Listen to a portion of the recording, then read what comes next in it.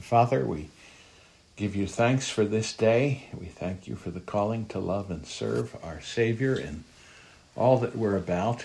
We thank you especially now for the opportunity to begin this study about our calling to love and serve him, especially with respect to the great gift of speech.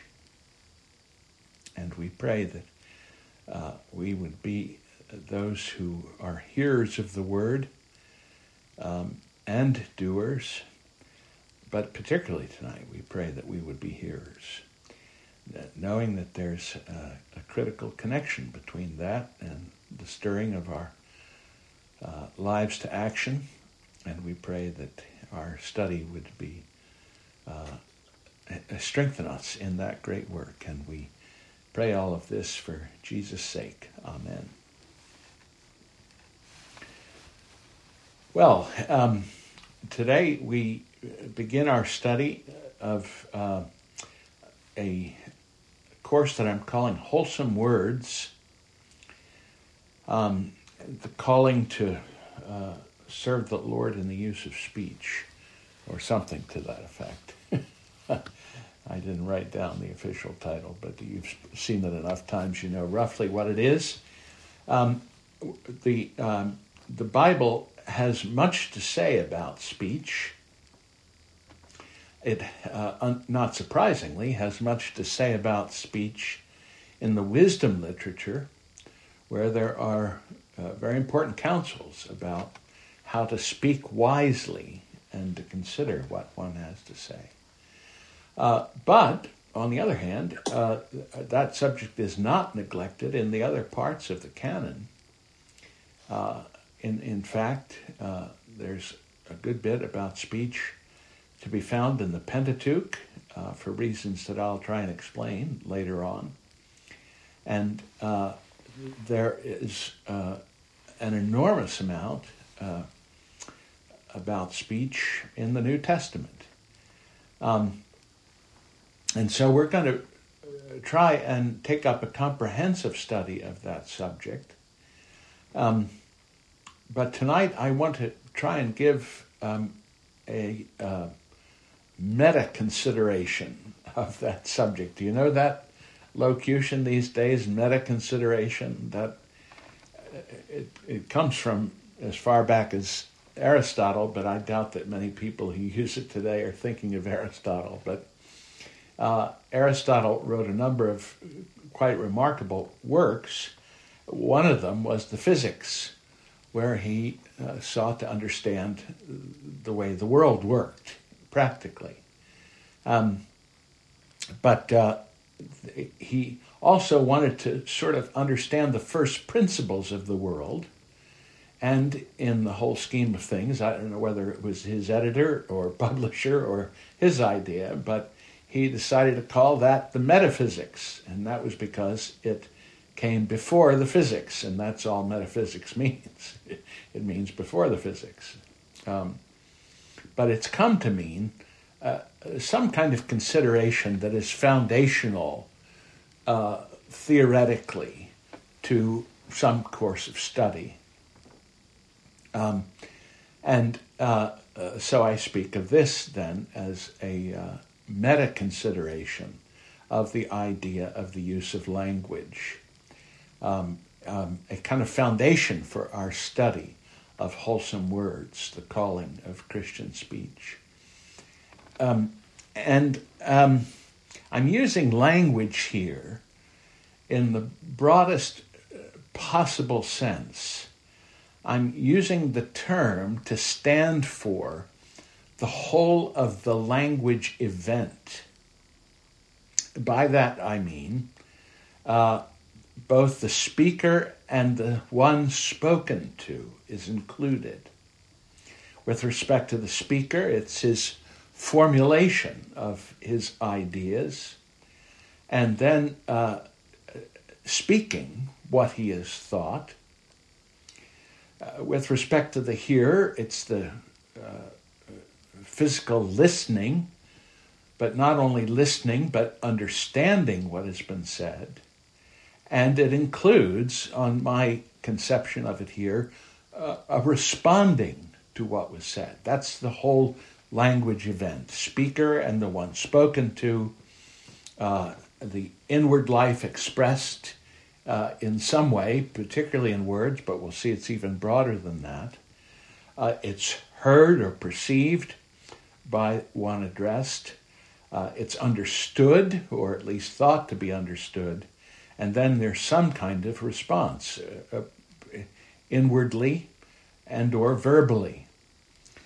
So that you'll get misled if you don't have that much, much broader conception in mind as we speak together. And as I say, I want us to take up kind of the foundation of this whole subject in the Word of God, not looking at all the different particulars about the morality or ethics or the practical use of speaking. And in particular, we want to look at language and the image of God. We want to begin at creation. As I said, we begin with this observation that the New Testament in particular, that is the part of the Bible that's especially focused on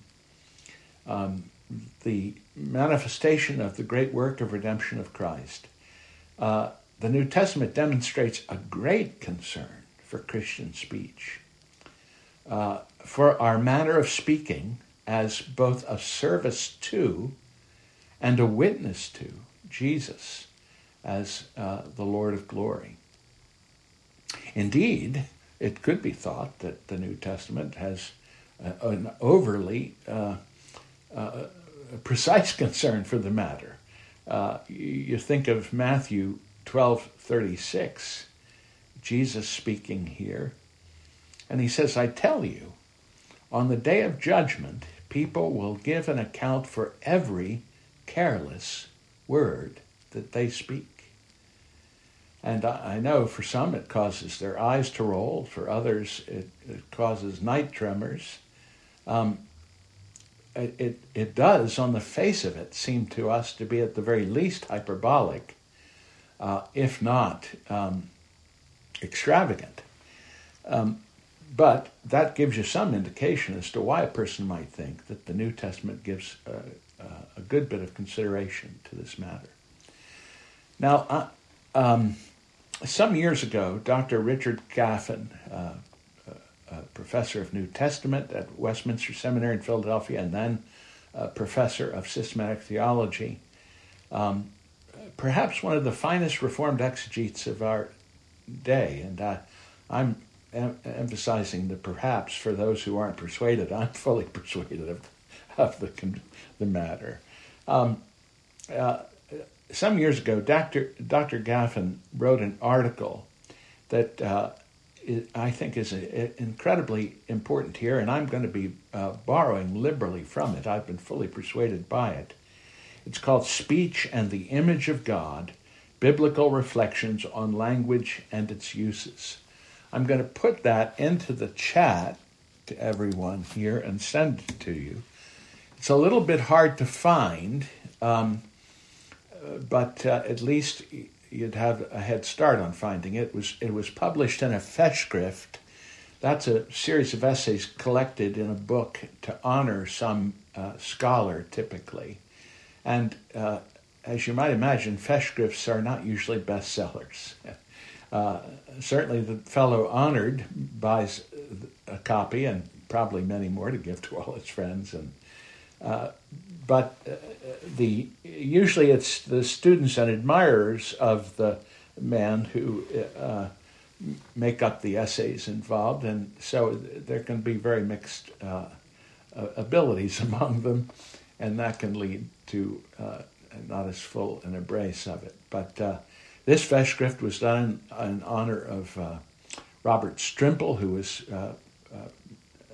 professor of systematic theology of Westminster, both in the East and the West, and Dr. Gaffin's essay can be found there, and I think it's an extraordinary piece of work, and I'm going to be trying to communicate to you the fruit of his labors with a few observations of my own. I'm not going to distinguish them.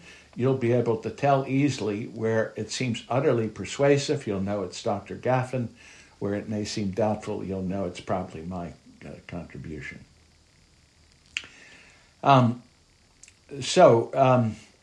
that essay, he notes that Reformed theology, in particular, has a vital interest in language. And it has a vital interest in language because it is so fully committed to theology being simply an exposition of God's Word, that God's Word rules in everything. And so there's a great concern for the use of language, the proper interpretation of language, and so on. And it's with that in view, then, in this essay, he is offering what he calls a theological meditation on Scripture pertinent to language and its use. And as before in our times together, any time that you have a question or comment, don't hesitate to holler out and get my attention and so on. How do I get rid of the chat here? I want to be able to see. There we go. And we can stop and you can ask me further about what I've been trying to say. Dr. Gaffin identifies at the beginning of the essay a basic dilemma for believers who are seeking to assess the function of language. And here he has in view broadly every form of communication of ideas. By language he means all of the media of communications. And here's the dilemma. It's found in two texts of Scripture. The first is Psalm 94, verses 9 and 10. And the second is James 3, verses 9 and 10. Wonderful, providential from the point of view of creation, but serendipitous from our point of view, conjunction of verse citations. So the first, Psalm 94, 9. He who planted the ear, does he not hear? He who formed the eye, does he not see? He who disciplines the nations, does he not rebuke? And it goes on.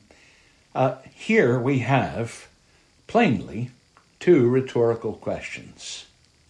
And the one raising the question has no doubt at the answer.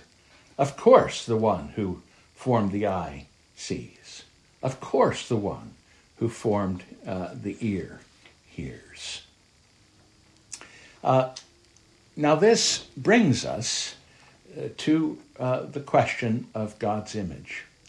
But we note further that the point that in these rhetorical questions raised by the psalmist is clearly that our human capacities of hearing and speaking are not merely derived from God, as all that is true about us. Everything that has to do with us is derived from God.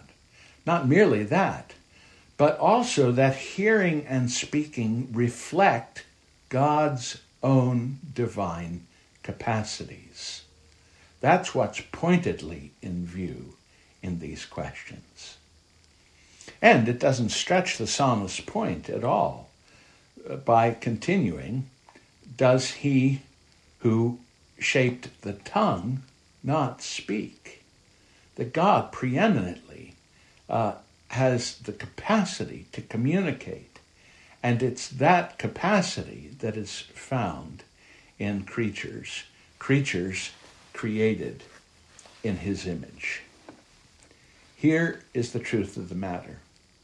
We exist because God exists.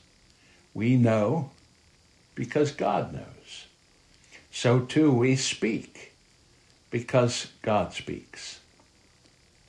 In other words, our capacity for language and other forms of communication are derivative of his capacity for language and communication.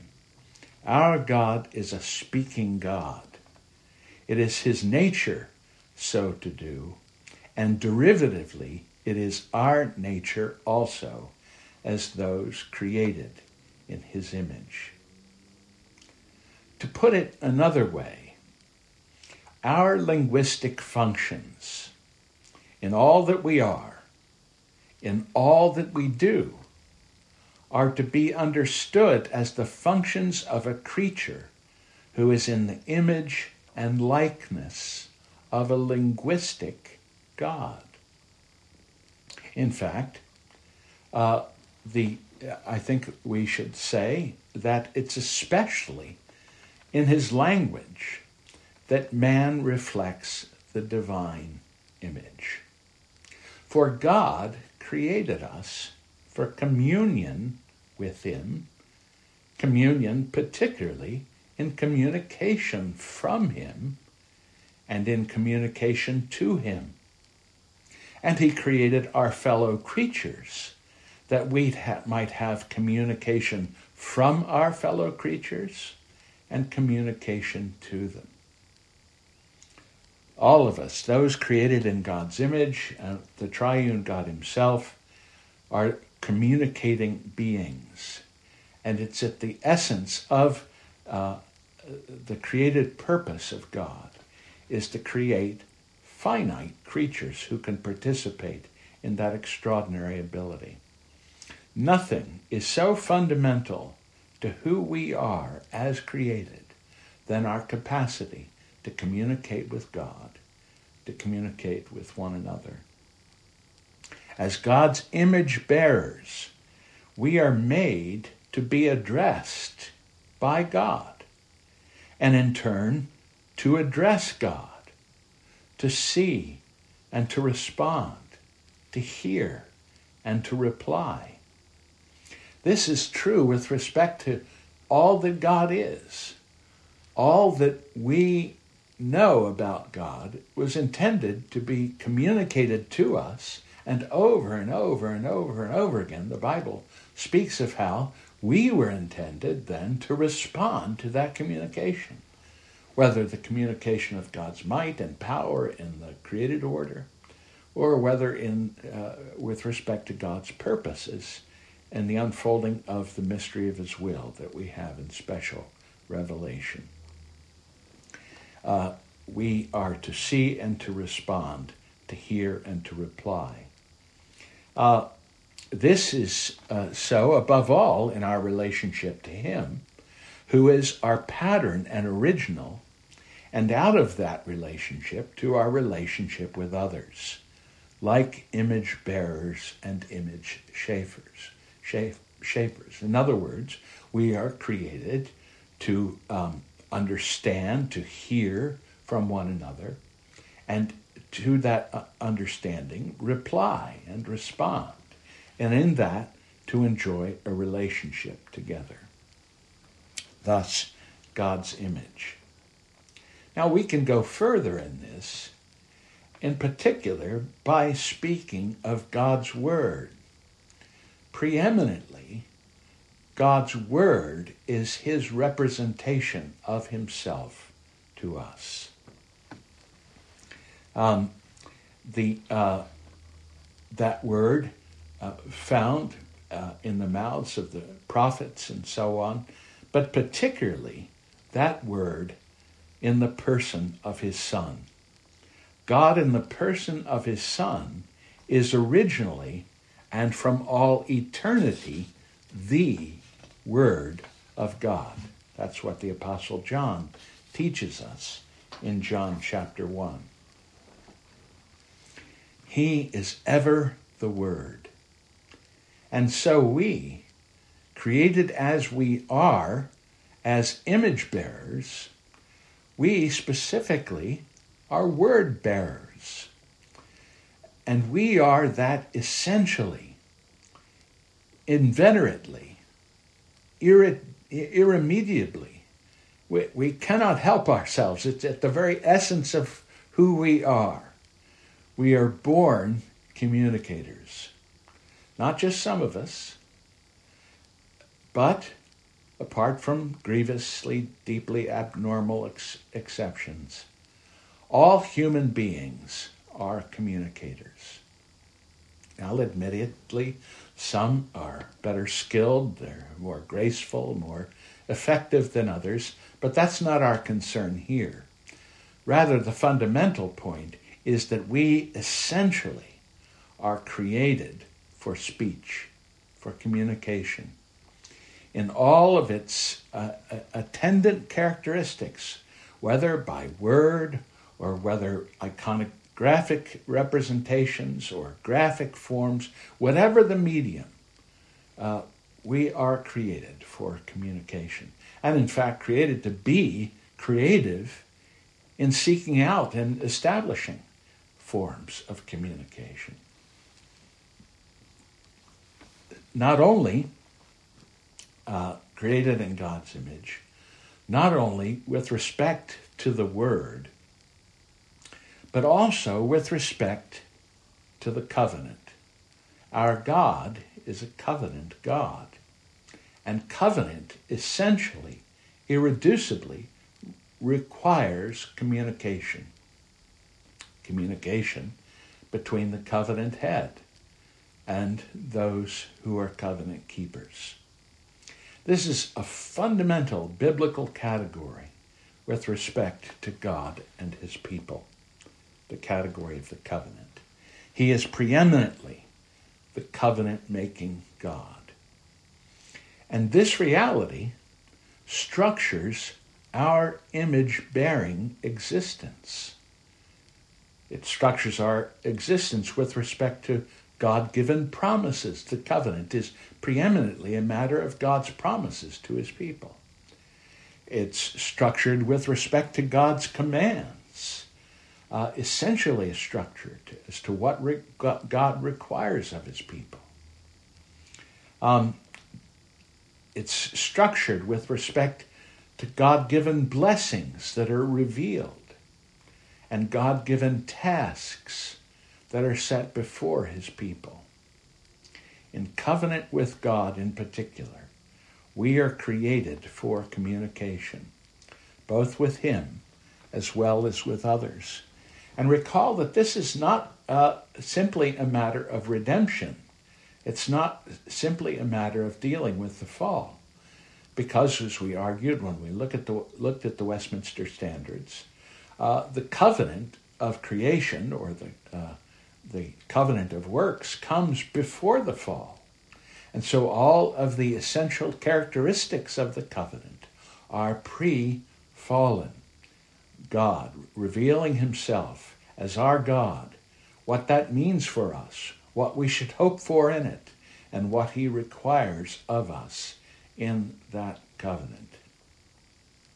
And you can see this especially in the calling of God's covenant people with respect to the voice of their God. Now, these instances are instances in a fallen world, instances representing the redemptive covenant, but they would have been essentially true, fall or not. And so if you look at Exodus 15, at verse 26, here, if you diligently listen to the voice of the Lord your God, and do what is right in his eyes, and give ear to his commandments, and keep his statutes, I will put none of the diseases on you that I put on the Egyptians, for I am the Lord your God, your healer. Now, this latter part, of course, represents the reduction of a curse in a fallen world. But in a pre-fallen world, this first part perfectly well is said to Adam and Eve, and in fact, in place of the repudiation of a curse, is put in it, do this and live, and inherit the promise of life. So too in Exodus 19, you see the same idea. that the covenant relationship is found particularly in hearing the voice of God. Now, therefore, if indeed you will obey my voice and keep my covenant, then you shall be my treasured possession among all of the peoples of the earth. You are mine. This is at the heart of both our identity and, furthermore, at the heart of our destiny. Who we are created in God's image, we were created to embrace him as the Word, who we were created to be in covenant relationship for him, was all meant to find its consummation in his final purpose. And so our destiny is found precisely in the radical addressability of our covenant identity as God's image bearers. Sorry, there was an attempt at communication going on in the next room that was unwelcome. So, our destiny is this radical addressability, our covenant identity as God's image bearers. And it's decisive for who we are in the consummation of all things and for what is to become of us. And you see this in the book of Revelation throughout, but I'll just draw your attention to one portion, chapter 22, beginning at 16. Jesus, the Word, has sent his angel to testify to you about these things for the churches, that is, to communicate to them. I am the root and the descendant of David, the bright and morning star. The Spirit and the bride say, come. And let one who hears say, come. Do you see there's a conversation going on here? And let the one who is thirsty come, and the one who desires to take the water of life without price. I warn everyone who hears the words of the prophecy of this book. If anyone adds to them, God will add to him the plagues described in this book. And if anyone takes away from the words of the book of the prophecy, God will take away his share in the tree of life in the holy city, which are described in this book. He who testifies to these things says, surely I am coming soon. Amen. Come, Lord Jesus. So there's the first text and the fullness of its implications that characterizes the Bible's teaching about us as those who communicate, those who are speakers, who use language. And let me pause there then and see if there's any question or comment or observation you'd like to make about it.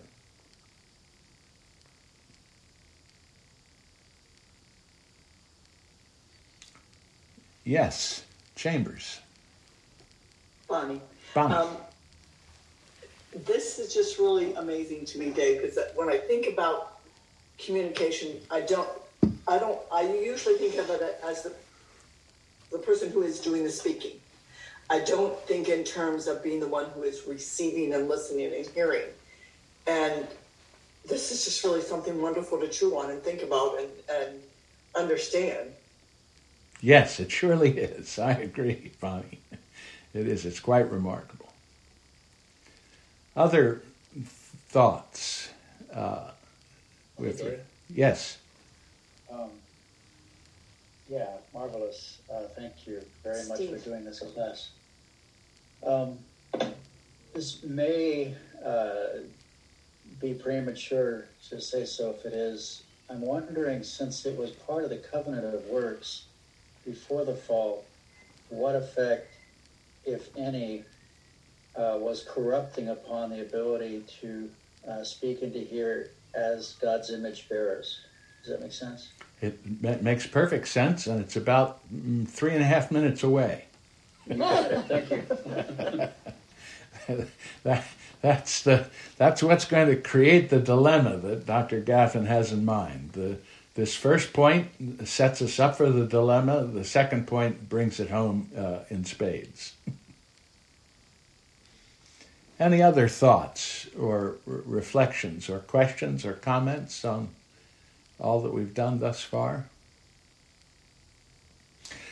All right, then. Let's turn to the second text, now brought in juxtaposition with the passage from the Psalms.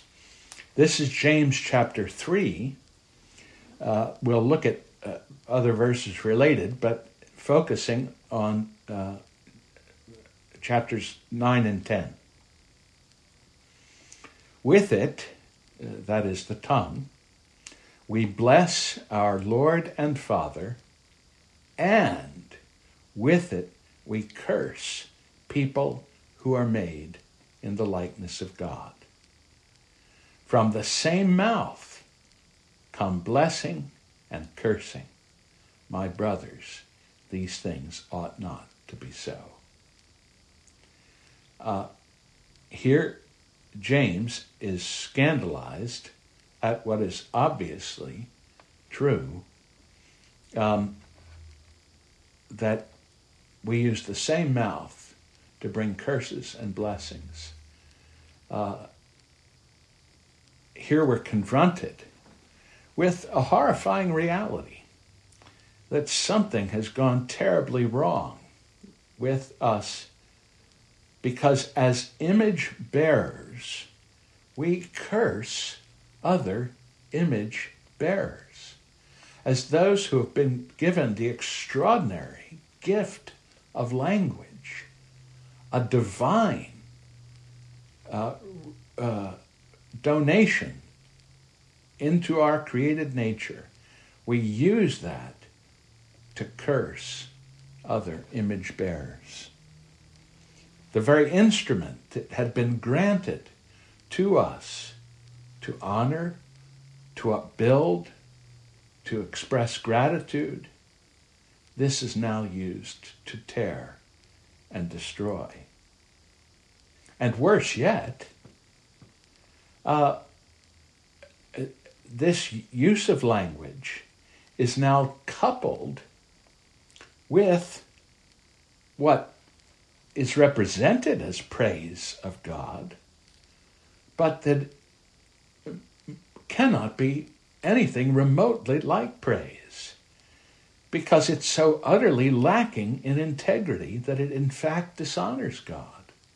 To use the same mouth to curse other image bearers unwarrantedly, and then ostensibly to praise God, is to do a wicked thing. Here we come face up to an inescapable and undeniable reality: sin's destructive impact upon our speech. The terrible way in which our hearts being turned away from God is subversive to the use of language. Its deep disruption of all our imaging capabilities, of all of our ability to communicate. And the outcome of this is catastrophic in the world. James continues, verses 5 through 8. So the tongue is a small member, yet it boasts of great things. How great a forest is set ablaze by such a small fire. And the tongue is a fire. It is a world of unrighteousness.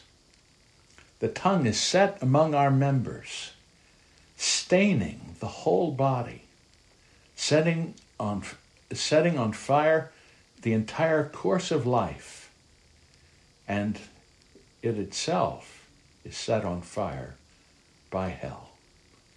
Here, James represents the flame of the tongue, that it spreads burning throughout the world, was ignited in hellish opposition to God. Verse 7, for every kind of beast and bird, of reptile and sea creature, can be tamed and has been tamed by mankind, but no human being can tame the tongue. It is a restless evil, full of deadly poison. This is said by James about one of our most divine capacities. What a nightmare. The conjunction here is just heartbreaking. It's terrifying. It's completely distressing to see such beauty and wonder brought to such a place. And James is not alone in his testimony. You see the same indictment in the Apostle Paul in Romans chapter 1. Here, now, reflecting on the course of sin in a fallen world, but reflecting on it by first thinking about how things should have been in a world before the fall. Paul speaks of sinners who, although they knew God, they didn't do something that they ought to have done. What is the thing that that Paul thinks of first? It's honoring God with speech. The first and most telling indictment Paul can bring against sinful mankind is that they didn't use the gift of speech properly with respect to God. They didn't honor him as God, and they didn't give thanks to him. They didn't speak of him in ways that acknowledged the wonder of who he was, in admiration and joy. And they didn't speak to him in gratitude of all of his extraordinary gifts. Here is at the root of our sinfulness. Here we have it. Sinful confusion, linguistic and otherwise, that permeates the entire creation. Our language here no longer functions for the honor of God and for what he has made. The human tongue, with all the potential it evokes, has ceased to be an instrument for thanksgiving, for thanking God.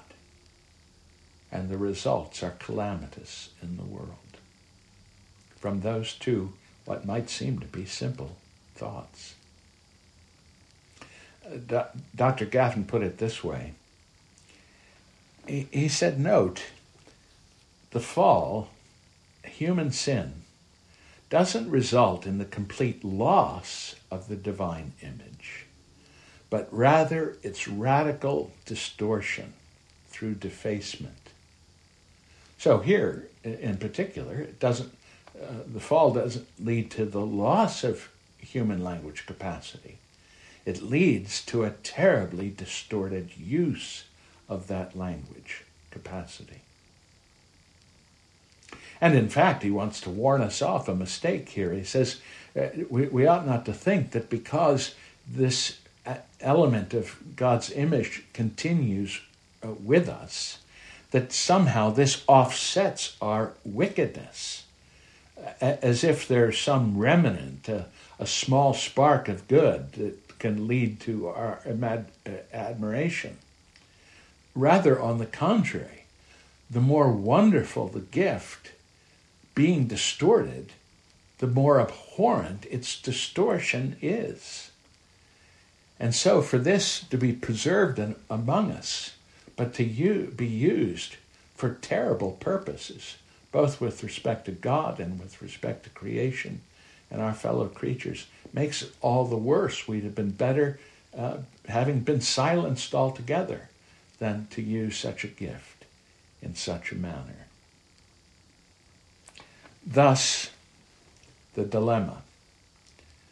Our capacities as God's image bearers, granted to us for the high privilege of his worship and service, and for the good of our fellow creatures and community, have turned against him and turned against others. The human tongue, with all its possibilities, and in our modern world, with capacities for communication almost beyond imagination, has become an instrument of distortion, of perversion, of degrading destruction. The gift of the tongue, this God-given gift, is a gift that has been prostituted massively and thoroughly. And it should be no surprise to us, because according to our Savior, this horror has ultimately found its source in the evil one. You remember how the Israelites prided themselves as being fathers of Abraham in John chapter 8.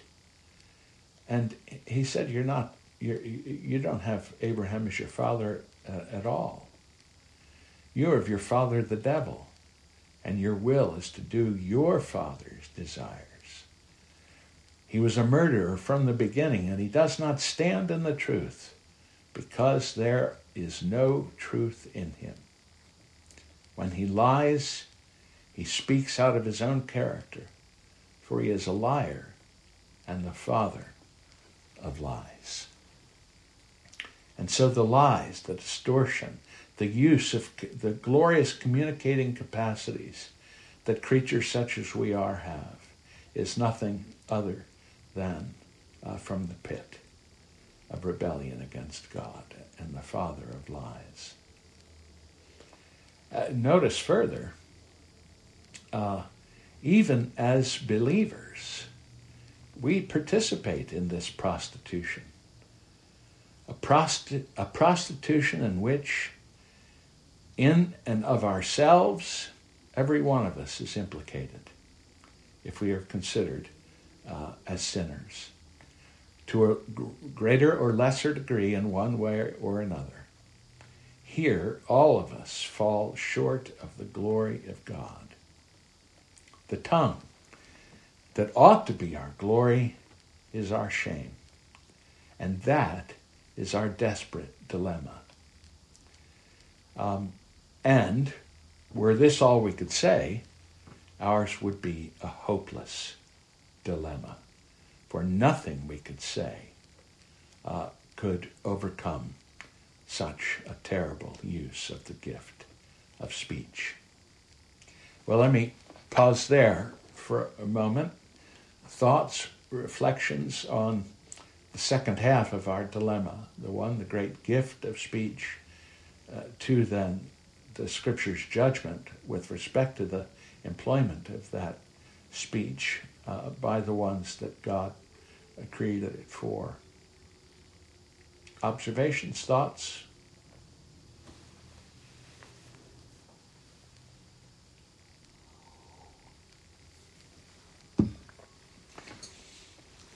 All right, I'll press on then. Well, if that was all we could say, ours would be truly a hopeless dilemma. Happily, this is not the last word. There's still one word to consider, and that is, of course, the Word. The Word, who was in the beginning with God, and who was God, and who was, and who as such became flesh and lived among us, as John teaches us in chapter 1. The eternal Word has become the gospel word, and that is good news. Jesus put it this way in John 18, "For this purpose I was born, and for this purpose I have come into the world, to bear witness to the truth. Everyone who is of the truth listens to my voice. Now there's a new capacity for listening that is going to overcome our cursed speaking. And that is very, very good news. Everyone who's of the truth listens to my voice. Here, finally, is a tongue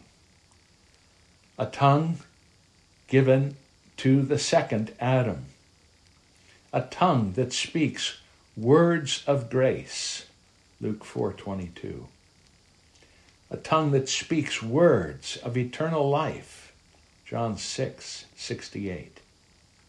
And in that declaration is so utterly compelling that it can be said of his disciples, you are already clean because of the word that I have spoken to you, John 15:3. Finally, here is a word that meets our deepest and most desperate need. Here is a word that meets our need to be clean from sin and all of its debilitating consequences. Here is a word with a power to cleanse, a cleansing power that's strong enough to restore the image that we bear as creatures in God's image, to restore that image and bring it back to its full luster, that we might gleam as sons and daughters of God. It is strong enough to strip away the impurities that pollute our communications at every level and at every form. This truly is very good news. Jesus is that word. Jesus is the image incarnate. And that not merely for his own sake. He didn't simply come to be a shining example of what being created in the image of God meant with respect to our capacity for language. Rather, he did it for our sake. It was God's purpose that there would be another, one who would come, that we might be conformed to his likeness, so that he might be the firstborn among many brethren. Jesus came to speak a word that would transform those who heard him, such that they would become brothers with him, as those who use the gift of speech for God's glory and for the good of others. Among the elements displayed in this renovated and reconstituted divine image, Paul singles out 3 in Ephesians chapter 4 at verse 24 and in Colossians chapter 3 at verse 10. There he identifies knowledge, understood as the truth, knowledge, righteousness, and holiness in each of those verses. This is what is taking place in the renovation by the power of the Spirit that comes with the gospel. And what is striking for our subject here is how Paul goes on in these passages to expand on the qualities of this restored change. When you have one restored to truth, to righteousness and holiness, what comes about? Well, it's identified in the verses that immediately follow. It addresses their speaking and their communication. Verse 25, each one of you must put off falsehood and speak the truth to his neighbor. It would be hard to find a better plaque for identifying the transformation that the gospel brings. Paul continues in verses 29 and 31. He says, "Let no corrupting talk come out of your mouths, but as such only good for building up and fits the occasion, that it may give grace to those who hear."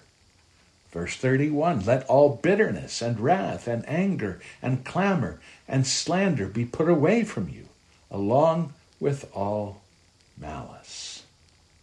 Is this possible for the tongue that James has described? Isn't it striking how when the mighty transformation that comes through the word of Christ is manifested in a person, that the use of the gift of language is prominent in the evidences of that transformation? What has been overcome but the terror of the tongue, found in James's terrible rehearsal of the sinful use of speech. It's not impossible. Not impossible for the one that has heard the truth that is in Jesus. For he has become renewed in the spirit of his mind, who has put on the new self in Christ, created in the likeness of God's image. Verse 24 of our passage. Such as these are able to be kind to one another, tender-hearted, forgiving one another, as God in Christ has forgiven you. Verse 32. What an extraordinary calling for sinners. What an aspiration to have. And yet, and this is what I'm wanting to argue tonight, and then have us talk about a little bit as we close. And yet, this aspiration can only be had by those who embrace the vision that we've been talking about, who understand that human language is not ultimately a human invention, but it is God's gift, a gift reflective of his own capacities as the giver. It can only be had by those who understand that the sinful use of language is preeminently blasphemy. Do you see that? Any sinful use of language is blasphemy. It is a violation of a sacred gift given to us by God. That then helps us to see that Jesus wasn't being overly precise. He wasn't being hard-nosed or flippant. He wasn't being hyperbolic when he talked about any careless word coming under judgment. Because any careless use of such a great, glorious, magnificent gift surely is a terrible use. And it's that I want us to be persuaded of tonight as we undertake our study about wholesome words, the Christian calling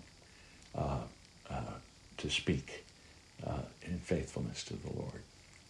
Well, let me stop there and leave us with a very few minutes for questions, for comments, for reflections, for discussion, anything you'd like to say or anywhere you'd like to go.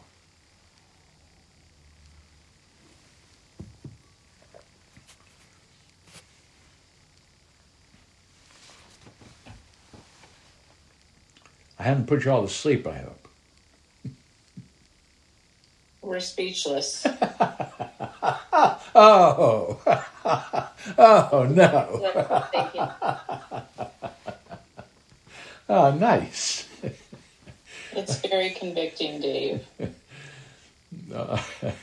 All right, Bonnie. I was going to say just what Jenny said. It's very convicting. And yet the other part of that is to be reminded of what changes the way that we use speech. Because in and of ourselves, in our sinful nature, we will sin and we will fail. But we are redeemed and it does change. And the fact that we can make progress in pursuing honoring him with what we say is just an encouraging thing to know that we can, because it can make you feel really down every time you fail, thinking, oh, golly, I did that again. Yeah. How am I ever going to get around to this? And just, I'm really excited for this study to be able to pursue understanding even more and learning, because I need it so bad. Yeah, that's a great point, Bonnie. And I think part of what, in fact, inhibits us is we tend to, it inhibit us from engaging fully on this matter the way we ought, is we tend to think of language being a relatively trivial thing.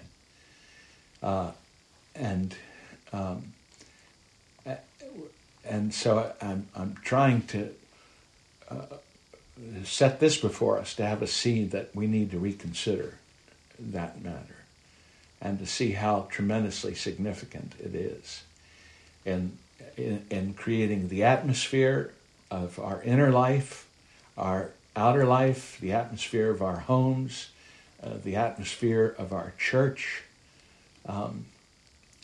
There is nothing more powerful in terms of we created in the image of God than our use of language for the flourishing of every part of our life.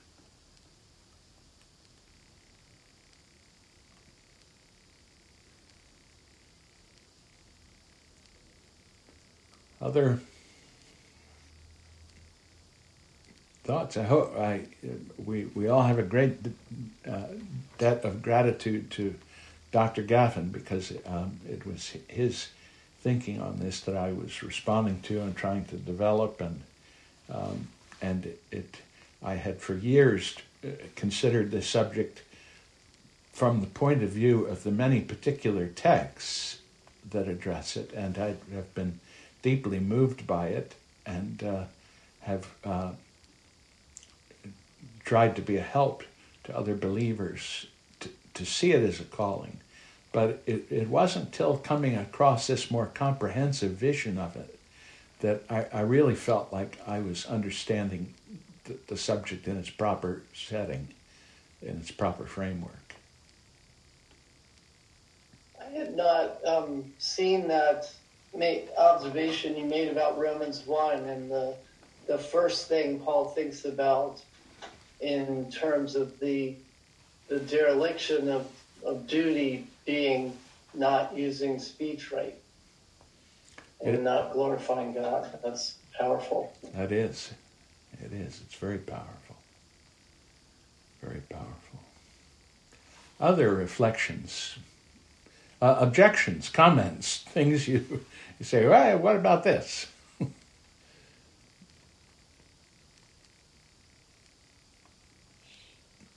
Well, our time is up. I'm at some point going to have a syllabus that you'll see the course I hope to take, but I still am not there yet.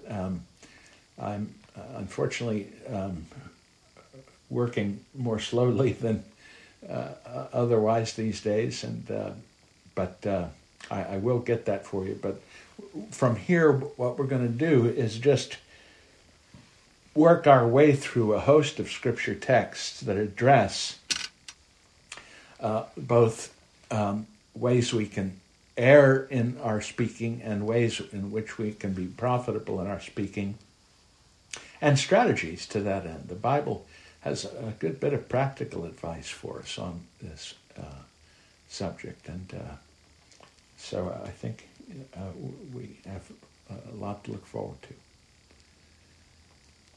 Anyone else want to get a word in? Well, then thank you all for participating tonight. I'm looking forward to the days ahead. Let me pray for us. Father, how wonderful is your word. It surely is a light to our path. And tonight we change the imagery, and in the hearing of it, we have a pattern for our own hearing and speaking. And the capacity to use this gift that is so precious, so godlike. And we pray that we might regard it rightly as precious indeed, and be stirred all the more to want to learn well how to employ this gift to your glory, to our good and to the good of others. And we ask this in Jesus' name. Amen.